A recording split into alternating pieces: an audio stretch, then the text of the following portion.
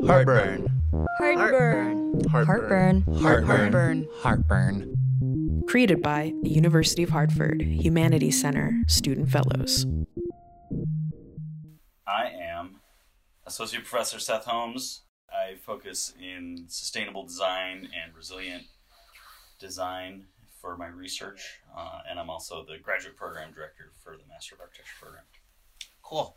So can you tell us a bit about what is sustainability and why is it important? Well, I mean, this is that huge question of what you think sustainability is. I often will ask the students to define sustainability, and you get all the random, not so random, but often textbook answers, the provide for the needs of the present without sacrificing the needs of the future. That's certainly a great phrase. But I know personally, I like to boil it down even further. And I feel like you can boil the term down into two words, which is think ahead, right? And so not just thinking about what I need right now, whatever that be, whether it's, in my case, buildings, or whether it's money, whether it's food, whether it's somewhere to live, something to do, but to think about, okay, how are the things I'm doing now impacting either someone adjacent to me or something adjacent to me, be it physically, socially, or also potentially in the future. So it's a different way of thinking about your actions, sort of more holistic approach.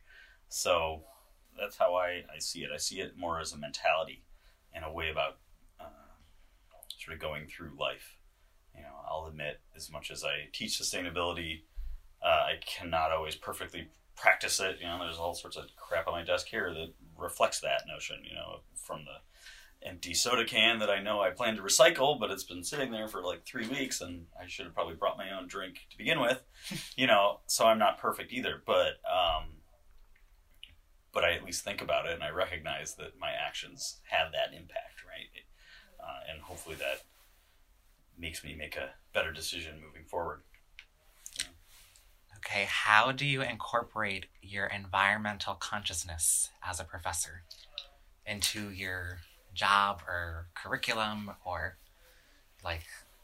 academic sphere? So various ways. So if I'm talking about it in what I teach, it gets threaded into every class, and so I tend to teach two specific course types. I teach design studio to architects, whether they're sophomores or whether they're first or second year grad students, and those types of courses are taught in a way that's highly interactive, where students come in, they bring in work that they've been working on, and I sit down one-on-one with them and help them navigate design solutions and design problems. But I also work on that in group settings, often sort of in problem-solving ways, where students will accuse me of being the Riddler, because I'm always giving them riddles to solve, but part of that is using their brains to think critically and think often... ahead.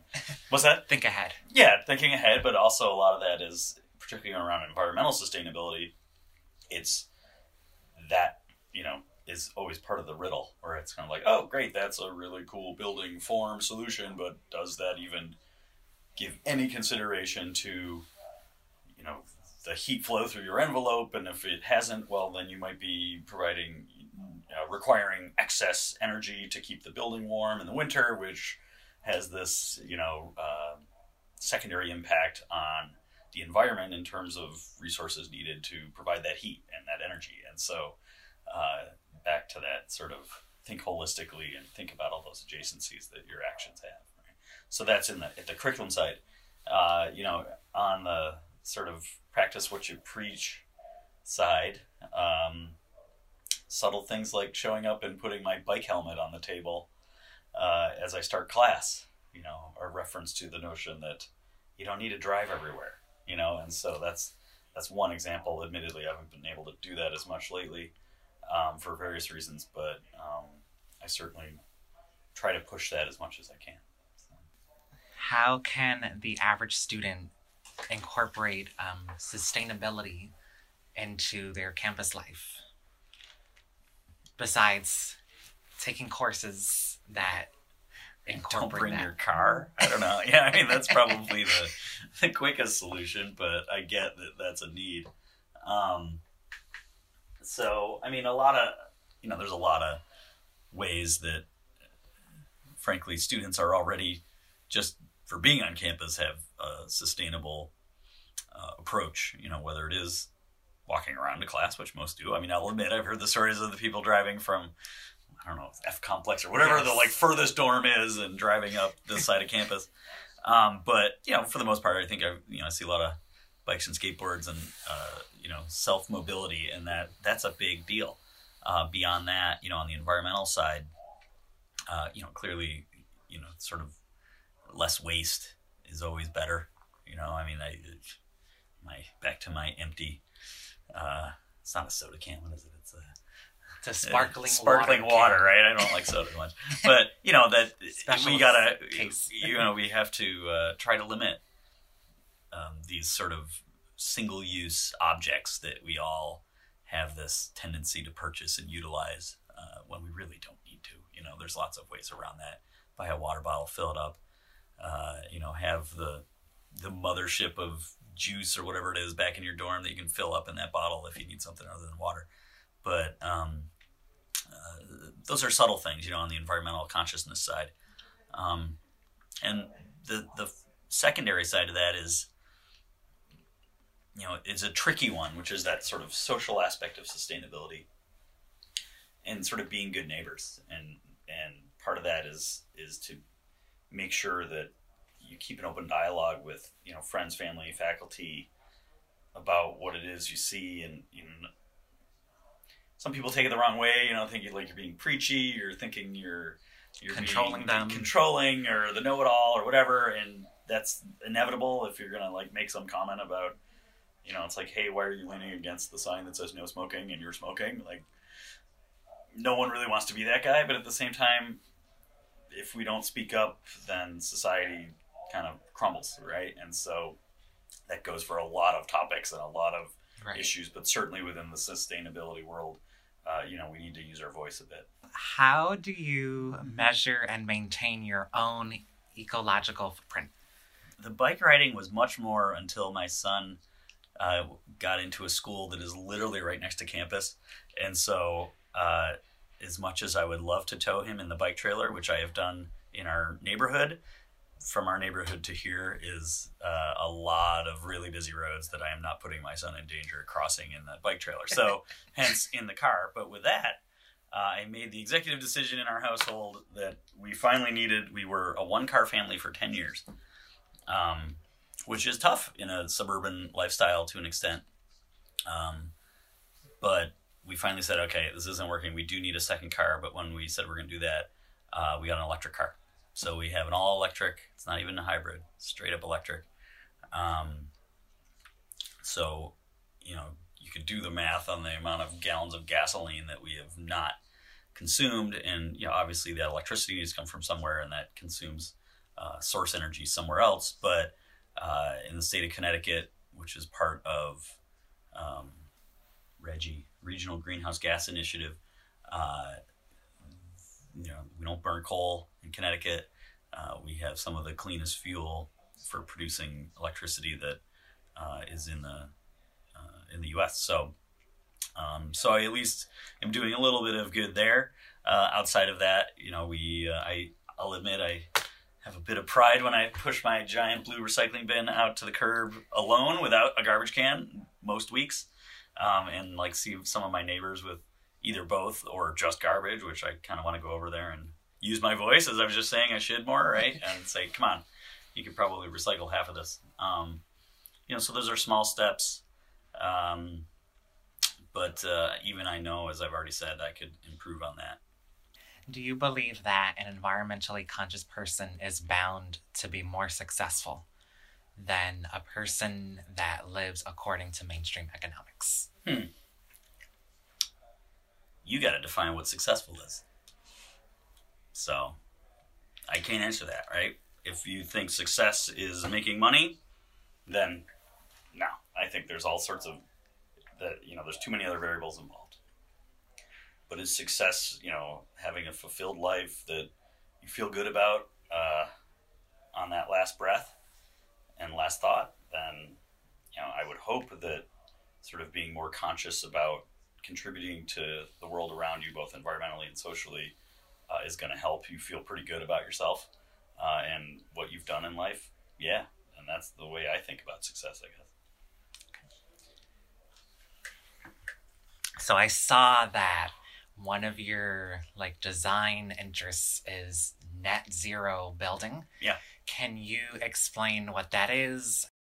So net zero building is when you look at the inputs to your building in a year, right? So we say, okay, this building requires so much energy, requires so much water, produces so much waste. And so if you can get an estimate, it's never perfect science, but you basically say, okay, I can estimate how much, if we think just energy, which a lot of net zero focuses on energy.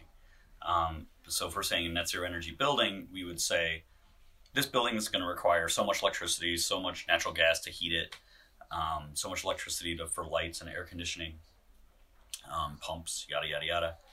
And we say, let's say that's 100,000 kilowatt hours equivalent, right? Something like that. If you could say, all right, well, if my building needs 100,000 kilowatt hours of equivalent, electricity / energy, you can convert fuel into that if you want. If I can produce 100,000 kilowatt hours, then it's a wash, right? I equal that out. I consume 100,000, but I produce 100,000. And so that can be done in,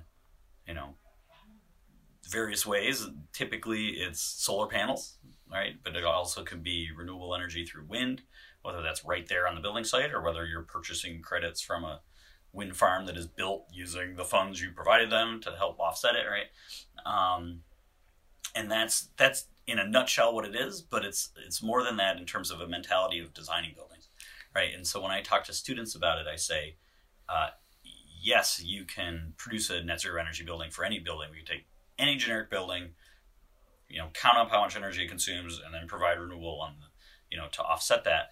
But particularly if you're designing something fresh or if you're renovating something more significantly, you try to reduce the load first, right? We come in, we say, well, if we add a little more insulation to the roof and the walls and put in better windows, put in better, weatherproofing around the building, we might cut our heating load in the wintertime by half. So now I don't need, half as many solar panels for that particular situation, right? So it's all about reduce. And if you can get your load down significantly, then that renewable offset that you require gets minimized. And so your costs go down in both sets, right? Both in terms of consumption, but also in terms of construction. So that's just focused on net zero energy, which I think a lot of people are getting into even more and more now. Even the state of Connecticut's, putting funds towards that, and Eversource Energy as well. Shout out to them, I guess.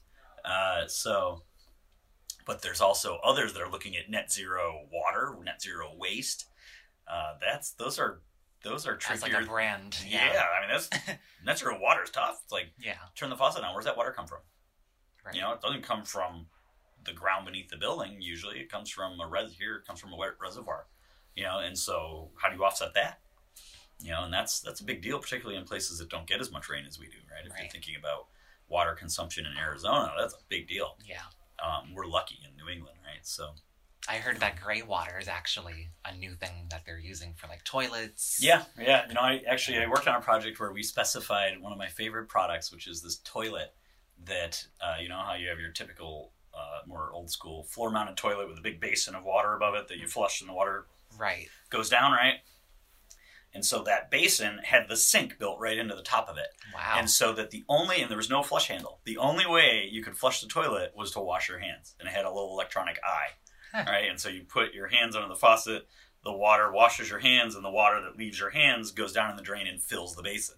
That's interesting. And so it automatically becomes the water that flushes the toilet. So you wash your hands, that water from that instance sits there and flushes the toilet the next time someone comes in. So not only is it using gray water and reducing the amount of what we would call potable water, the water you drink, to flush a toilet, but it also forces you to wash your hands. So it's got this kind of like dual hygiene benefit, so. That's cool. So I don't know if you've heard of the concept of biomimicry. Oh yeah, absolutely. So first of all, explain what that is for people that don't know, and how can that whole, I don't want to call it a trend. It's like this like it's a cool movement. Sort of concept theory, whatever you want to call it. Yeah. So how can that be used to further sustainability?